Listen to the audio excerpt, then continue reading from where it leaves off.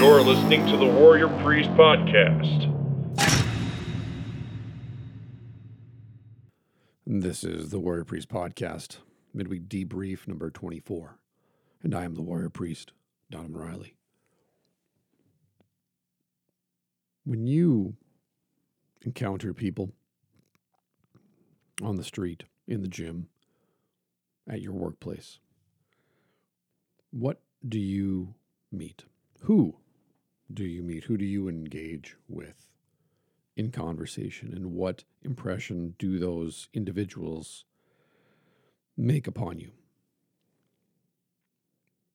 I've noticed, especially the deeper into the summer we go right now, the longer we are in the midst of the coronavirus pandemic, the panic that has been stirred up in the population here in the United States in particular as a consequence, the fallout from the George Floyd killing, the political back and forth, the constant pressure from the mainstream media, which seeks to manipulate our motion, direct our focus and attention in particular directions that they want to determine for us.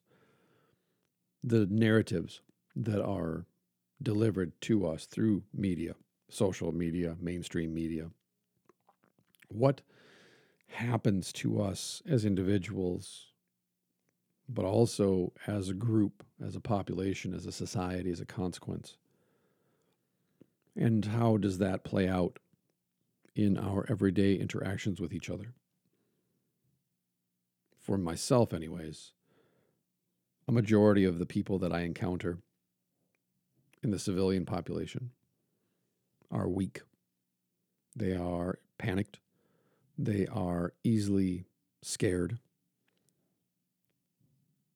They are induced by what they are told, by the information that is delivered to them, by what they are taking in to their ears and their eyes. They are induced in such a way that they are in a constant state of agitation that simmers just below the surface and bursts out in the form of a confession whenever you speak with them. But that they are panicked, they are afraid, they are weak. Mentally weak, emotionally weak. More than that, also, they are cowards. I don't say that flippantly or derogatorily. I say that as an observation, a statement of what I observe to be the truth. Most people feel helpless to affect reality, to change their situation, to change what is occurring in their homes or in their communities for the better. Very few people I've ever met in my adult life have set about to do evil to themselves, to others. More often than not, in my case, for myself as an individual, but also for those who I have encountered and interacted with in different positions of power in different countries. They believe, they are convicted in their hearts that what they are doing is good for themselves, for their communities and neighborhoods, for their country. And although you can speak to that and point at it and say, I do not think what you are doing is for the good of the whole so much as it is for the good of you. Because they are convinced that what they are doing for everybody is what's best, they either struggle or reject objectivity. They struggle with being objective or they reject objectivity. Because in their heart, they are convicted. What I am doing is right. What I am doing is good. What I am doing is what's best for everybody. What is good for me is good for you. But in America today, the general weakness, the panic, the fear, the helplessness and how that manifests itself, how it occurs then in our streets and in our homes day to day, sometimes leads us to burn down our cities in a collective confession, a collective outcry that we are not helpless. We will refuse to be helpless anymore, and therefore we will take back control. We will help ourselves. Now, when people are emotional, they make illogical decisions, such as burning and looting and rioting. They destroy their own neighborhoods, their own communities, their own homes to demonstrate that they are not helpless. But the reverse reaction happens. Now they are even more helpless because what they could have built up, they destroyed. And what they must now rebuild, they lack the motivation, the courage, the wherewithal, the resources, the creativity to rebuild what they themselves destroyed. And so they expect others to do it for them. And as a consequence, they are even more helpless than they were before. And I think this weakness, this cowardice, this fear of not only facing reality, but the fear of thinking, the fear of right action, the fear of taking responsibility for our choices and decisions and the consequences of those choices and decisions has led us in the present to become a very mediocre society, a society made up of mediocre people who revel in mediocrity. In fact, they make a virtue out of mediocrity. And therefore, those who strive to be exceptional, to be extraordinary in relation to mediocrity are vilified, marginalized, insulted, ostracized, to the point that those who would like nothing better than to conform to the standards, to the, what do you want to say, the overall mores and rules and practices and traditions of a healthy society, people who genuinely want to conform, want to get along, want to contribute to a society that is healthy, now are seen as being detrimental to society. When I say extraordinary, I say that in relation to mediocrity. So in a sense, those who are considered extraordinary in relation to people who are mediocre are actually just ordinary people. They want to be ordinary in the sense of being good, strong, confident, humble. They want to use their strengths and their abilities, their creativity and resources to lift others up, to help others, to improve the lives of individuals, of families, of communities, of society in general. They are the ones who want to sacrifice, who choose to sacrifice themselves for the good of the whole.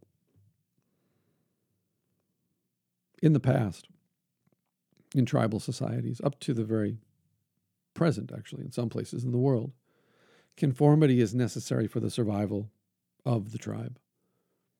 If you don't conform your life and your behavior to the ways of the tribe, you are threatening the future of everyone in the tribe. If you are a hunter-gatherer and a warrior, you must hunt. You must forage for food. You must defend the village. Otherwise, everyone in the village is at risk. If you are responsible for planting and harvesting, you must plant and harvest, because if you don't, in the long winter months ahead, we will all starve to death and the village will be destroyed. Whatever your particular calling is within the tribal society, you must fulfill your calling or the entire tribe suffers and is threatened.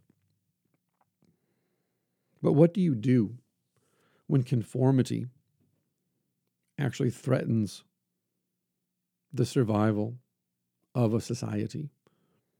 What if nonconformity is actually the most healthy thing that an individual can do, can engage in a society that is sick? that strives for mediocrity. Think of it in terms of warrior culture and the warrior ethos. Life is a fight. All of life is a fight. Whether we choose to fight or we choose to quit and accept defeat. Every day, there's a fight. And as I discussed last week, then there's the fight within the fight.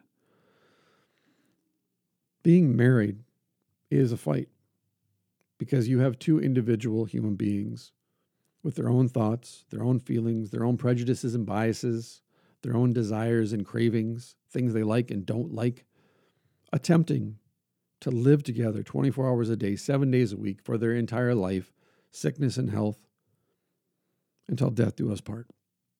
That is a struggle. It is a struggle to overcome your own insufficiencies, your own weaknesses and vulnerabilities, your own selfishness and self-serving attitude, so that you can be present for your spouse, to serve your spouse, to sacrifice yourself for the betterment of your spouse. And then there's children, and then there's your neighbors and your colleagues, your teammates, your co-workers, your brothers in arms.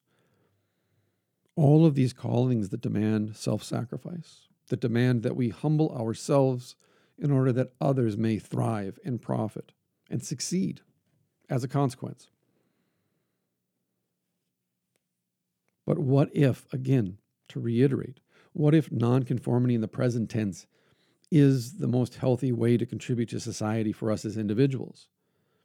That for those of us who embrace the fight, who recognize that life is a fight, who don't turn away and cower, who don't choose the path of weakness, who refuse and reject mediocrity, who recognize that our society is sick, horribly sick. To anyone who pays attention, I think that's obvious right now. In the past, conformity meant the survival of the tribe in a positive sense, usually. In the present tense, I think conformity to the ways, the mores, the values, the virtues of our society is actually detrimental to our society. And that if we go along to get along, what we are helping other people strive for is cowardice, weakness, panic, fear, mediocrity, a victim mentality rather than a warrior mentality. Life is a fight, and every day we choose whether or not to fight or give up. For some people, just putting their feet on the floor in the morning and standing up is a struggle, it's a fight. For some people, not relapsing, not being used and abused by drugs and alcohol is a fight every day to stay sober.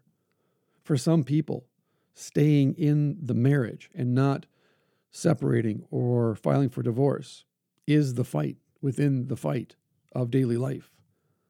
For some people, it is not getting shot and killed in our streets or on the battlefield in some foreign country. That is the fight. For some, the fight is to fill our minds with useful information that improves our knowledge and informs and educates us and helps us learn from others how to be a good man or a good husband or a good father or a good neighbor or a good soldier or a good fighter. We fight every day and decide whether or not, we choose whether or not to fill our minds with junk food or with useful information that educates us and helps us learn how to be better and to grow. Every day we choose whether or not to fight about what we put into our eyes and our ears and our mouth. Go to the store. How much food that's on the shelves in your local grocery store is poison? It poisons your body, it poisons your mind. It affects your emotions negatively because of how it affects your body and your mind. How many people see that as a fight? That health and wellness, that getting enough sleep at night is a fight in a society that places almost no value on these things to their detriment. I am constantly mocked and the butt of jokes from people about how I choose to eat, what I choose to put into my body, how I choose to regulate my sleep cycles. I am insulted and put down by people because I choose to dedicate so much of my life to the discipline of improving myself as an individual. I'm even ridiculed and insulted by some for dedicating my life to training in martial arts. I'm mocked and ridiculed by people for dedicating too much of my life to being a pastor and serving a congregation of people. There's always going to be people who want to tear you down for the choices that you've made and how you choose to live your life for the better. There's always going to be people. A majority of people are not going to recognize that what you're doing is not just to better yourself, but to actually improve the lives and lift up others around you.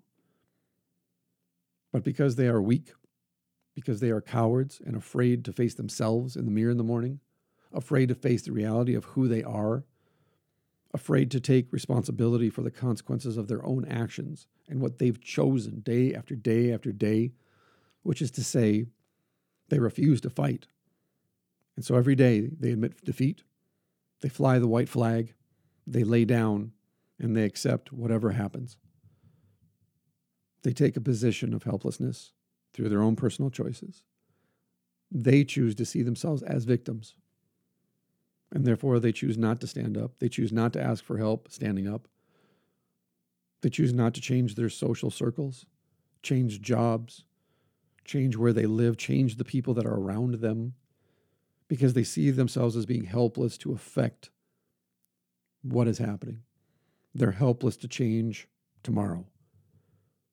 And so they panic, and they're overcome by fear, and they give up. So that, for myself anyways, most people that I encounter have the look of someone who's being hunted rather than the look of a hunter. And what happens then as a consequence of always feeling like you're being hunted? How does that affect a person's mind? It's like Carl Jung, the psychoanalyst, said, I think, it was in the book, The Earth Has a Soul. He pointed out, we are on guard against contagious diseases of the body, but we are careless when it comes to the even more dangerous collective diseases of the mind. When we accept defeat, when we allow ourselves to become fearful and anxious, when we allow others to drive us in the direction of panic and induce these feelings in us, how do you think that affects our mind? How do you think that the diseases that we introduce into our body through what we eat and drink, through the medications that we stuff into our bodies to regulate what's happening in our minds and in our bodies, rather than focusing on building up and strengthening our immune system, focusing on our gut-brain biome, focusing on intestinal bacterial health, rather than focusing on the types of books we read, the type of information that we're taking in, and asking, is this poisoning me? Or is this a vitamin for my brain? Now, not only is our body diseased, but our mind is diseased. And it's not a chicken or the egg kind of question. They function together. They feed into each other. As the body is sickened, so the mind becomes sickened. And as the mind becomes sickened, so does the body. And so we are on guard sometimes, some of us, actually not so much anymore, really, when you think about it. We're on guard for contagious diseases of the body. But I see people every day who are careless about what they put in their bodies. They're careless about managing their stress. And then when they get cancer, they don't understand how it happened to them. Well, you smoke, you drink, you put yourself in situations that are stressful in a negative way. You don't know how to manage your stress.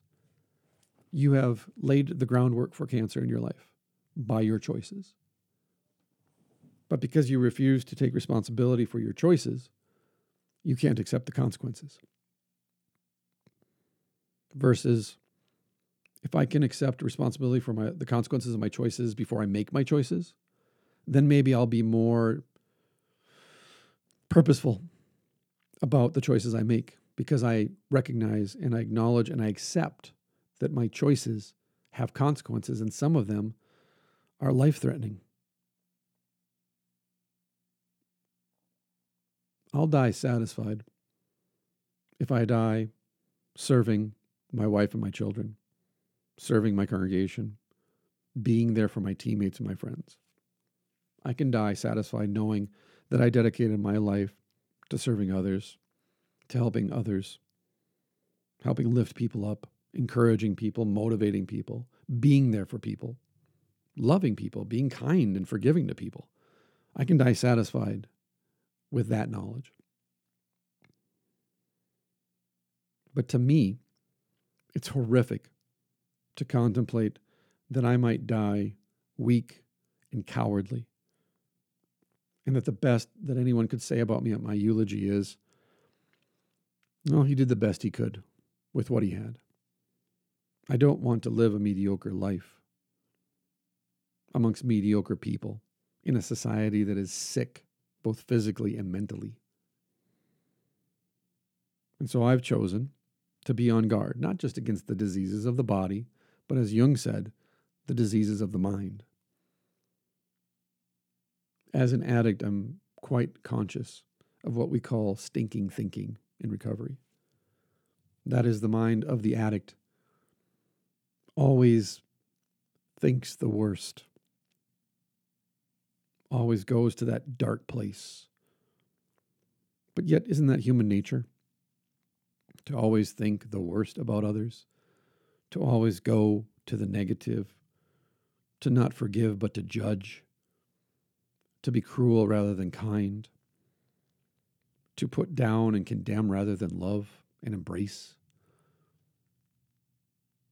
What does it matter if we're strong people, mentally, physically, whatever it might be, if that strength isn't put to the service of serving, protecting, defending, and lifting up others who are weak? But at the same time, the dichotomy I think here is, how long do you stand there with your hand held out, offering to help that person up, and they keep slapping your hand away? It's not that the person that I reached down to help up doesn't want my help. It's that oftentimes, they slap my hand away and say, get away from me. I don't want your help. I don't need your help. Are we obligated to stand there with them? Perhaps suffer the same fate as them then? To be overwhelmed and overcome by their addictions, by the violence that they do to themselves and others? What if we get swallowed up by their choices? We're overcome and defeated by their choices because they're weak and they're cowardly. It's like the example of the lifeguard.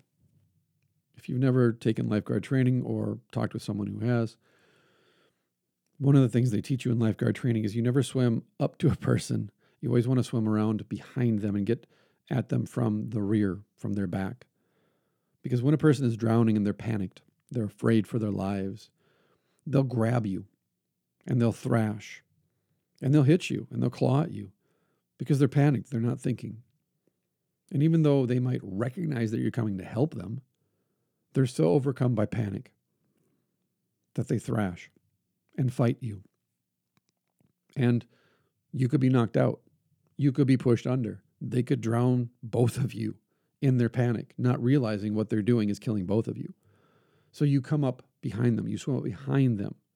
You get a hold of them from behind. But sometimes you can't get to them in time and they drown. Sometimes you have to let them go or you'll be killed along with them. Sometimes there's people you can't save.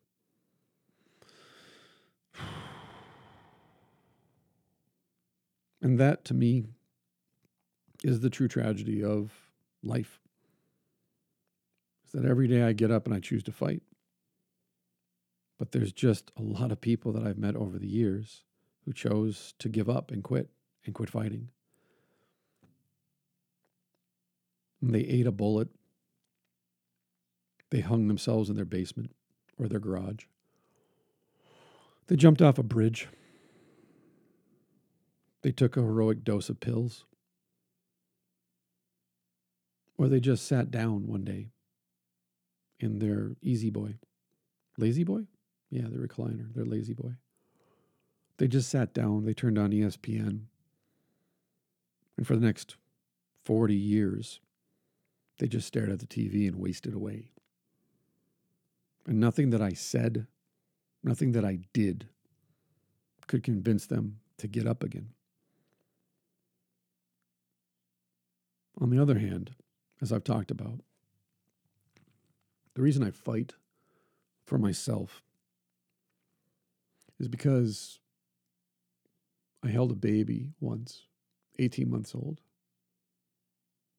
Or maybe no, it was a baby. It's like 6 months old. Right, yeah, it was about a 6-month-old baby, and he had 18 holes in his heart. He was born with 18 holes in his heart. Because his mother worked in the fields in Mexico, and the fields were sprayed every week with DDT, because there is no EPA in Mexico. So this pregnant woman was sprayed with DDT, poison, which causes birth defects. So this child was born with 18 holes in his heart. And I held him, along with many others at the clinic, because he was going to die. And there was nothing we could do to stop that.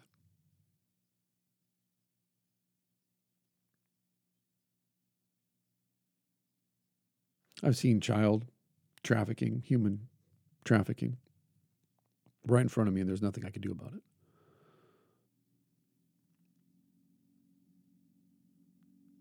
I've seen people give up and sit down and drink themselves to death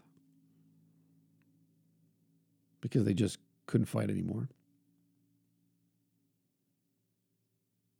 I've seen people sacrifice themselves in fire and in a hail of gunfire to save other people's lives. And they did it because they were strong. They did it because they didn't believe they had a choice. They did it because they placed a greater value on other people's lives than they did on their own life. But some didn't have a choice, like that baby, like the children I saw trafficked in Mexico and Guatemala.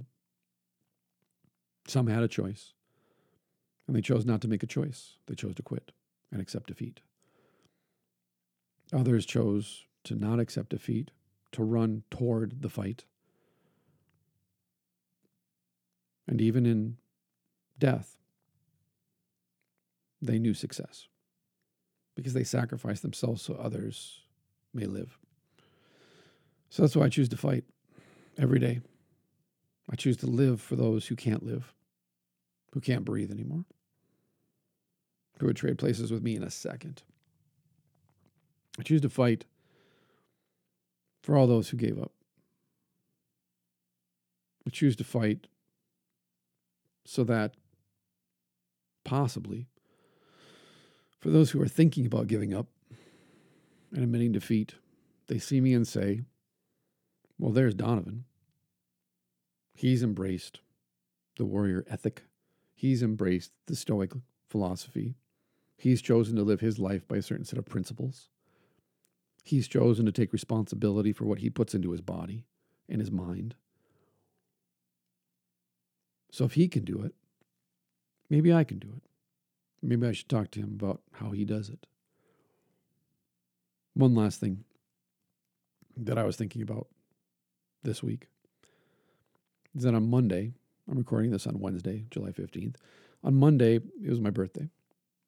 And July 13th, 1971, about 10:48 at night, I think it was, 10:42, I was born in Brainerd, Minnesota during a storm that knocked out half of the city's electric power. Half of the city blacked out from the storm.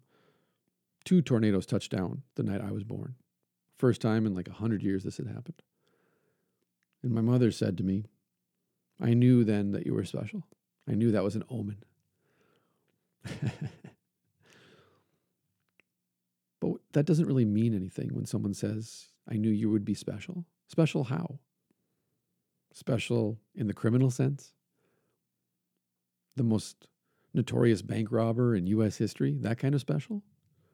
Or special in the Michael Phelps won more gold medals in the Summer Olympics than anybody else before him or since? That kind of special? What do you mean by special? For me, special is breaking 3 or 4 generations of addiction and alcoholism and abuse. To me, that's special. To be sober and to not abuse my kids. To me, that's what it means to be special. To not sit down in my lazy boy recliner and stare at ESPN for the next 40 years and just give up and admit defeat. But rather to get up and every day strive to be a better man. To me, that's what it means to be special.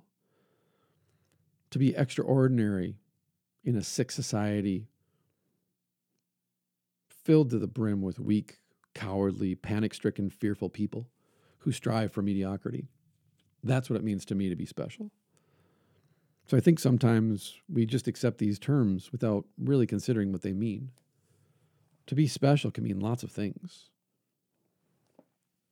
But do we take the time to take that step back and observe ourselves and observe what's going on around us and ask, in this society, in this community, in my own house, in my church, at the gym, what does it mean to be special? Because I think oftentimes what it means to be special is just to show up for other people and to listen and to be compassionate, to joke around, to share your failures with others, because that's really what wisdom is in the end. It's just a succession of failures, and you survived and lived to tell about it. That's wisdom. It's recognizing that there are so many people that would trade places with you in a minute, in spite of your addictions or your divorce record or your poor life choices. Is that you have a choice to get up in the morning and put your feet on the floor and enter the fight, or to admit defeat. You can choose to conform yourself to the standards and the mores and the traditions and the values and the virtues of society as it is today, and that is to give in to sickness and the diseases of body and mind through the choices that you make about what you put into yourself and the people you surround yourself with, choices that you make. But I'm 49 years old. I'm not even supposed to be alive. But I am. And on Monday night, for my birthday, I went to jiu-jitsu. And I rolled with people most of the time. Let me see. Yeah, everybody I rolled with was half my age. Sometimes 3 times younger than me. Because I made that choice. And that's my joy. And that's my contentment and my satisfaction. So at 49, when so many other 49-year-olds around me have early onset of arthritis, are worried about this, that, or other bodily ailment, who have accepted the status quo, accepted this as just who I am, who struggle to get up off the floor when they kneel down. That's not for me. That's not the destiny. That's not the fate. That's not the direction that I want my life to go. I want to be able to roll around on the floor with my teammates. I want to be able to spar and clinch and knee and elbow and punch and kick and grapple with people half my age, 3 times younger than me, young enough to be my children. I want to be able to do that. But in order to do that, I have to make some choices, some conscious choices, and I have to be purposeful about those choices, because I might not be 24 anymore, but that means then I just got to take better care of myself. I may not be the first person called up to take that stand, to be on the front line because of my age. But that doesn't mean that I'm not going to be in the 2nd rank or the 3rd rank or the 4th rank. When the call comes, when the trumpet blasts, when someone cries for help, I'll be there because I prepared for it. I've trained myself for it. I've chosen. And the choice that I've made is to fight against the coming darkness, to fight against those who would declare themselves to be my enemies and the enemies of those that I love, to fight against those who would poison my mind and my body with their lies and their deception, who want to co-opt my ideologies and my philosophies and my beliefs for their own profit margins.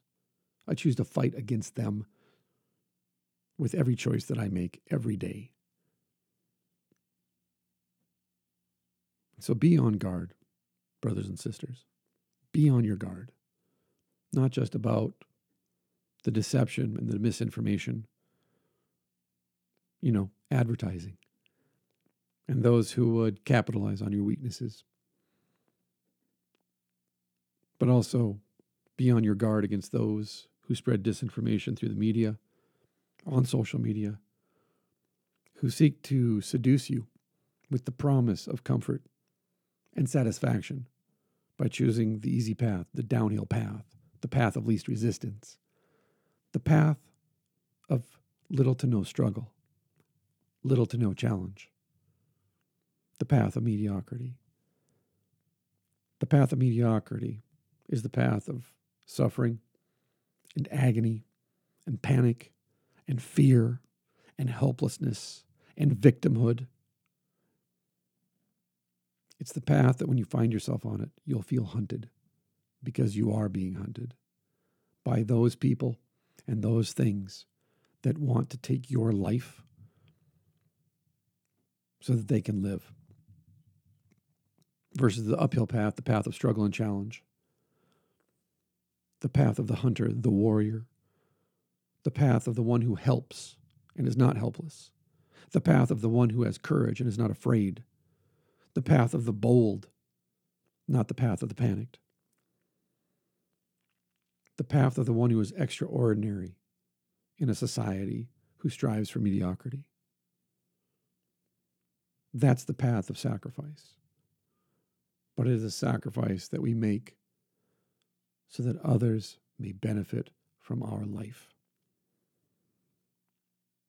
Because we choose to leave the world a better place than what we are born into, to enrich people around us, to encourage people around us, to help people around us be successful. And recognize there are some people that we can't help. There are some people who are going to reject our help. That doesn't mean that we failed them. It doesn't mean that we failed ourselves. It just means that there's some people who want to drown, and there's nothing that we can do to stop them. And like I said, that's the tragedy of existence. That's the tragedy of life, is that some choose to quit. Some choose in their panic to give up and to drown. Some people believe they'll find a peace in death. And to an extent, that's true, because they don't have to fight anymore. They don't have to make a choice anymore. But in my opinion, it's the coward's way. And I say that as someone who tried to take that choice, take that route. And thank God I failed. Because now I get to live for that baby who isn't alive. I get to live for those children who aren't alive. I get to live for all of those who sacrificed themselves so that I could live today and have this conversation with you and reflect on, what does it mean to be alive? What does it mean to fight? What does it mean to not conform to a sick, diseased society? So again, today, choose to fight. Fight for yourself. Fight for those around you. Fight for me. Fight. And don't give up. Fight. Because it's worth it. Fight. Because if you don't, this world will be lesser for it. All right? That's all I got for today. Thank you so very much for your time and your attention. I know it's valuable, and I value your time and attention. It's valuable to me. If you like the podcast, you want to support the podcast, subscribe, leave a positive review wherever you listen to podcasts. You can go to Anchor FM and hit the support button. I'm trying to build this podcast up as I move into some other business ventures I have on the back burner. that I'll start moving forward on as we get deeper into the summer. But it's just that constant movement. It's that constant movement toward what's the next thing? How can I better serve my family, my community, my teammates, and others? Whether it be personally, interpersonally, in my relationships, whether it be through business ventures, whatever it might be through this podcast. But thank you to everybody who supports the podcast already. Thank you to everybody who's already supported me financially and helped me improve the podcast in the hardware category and everything else. I truly appreciate it. Share it with friends, continue the conversation offline. Otherwise, I love you, and I'll talk to you again on Saturday probably. Peace.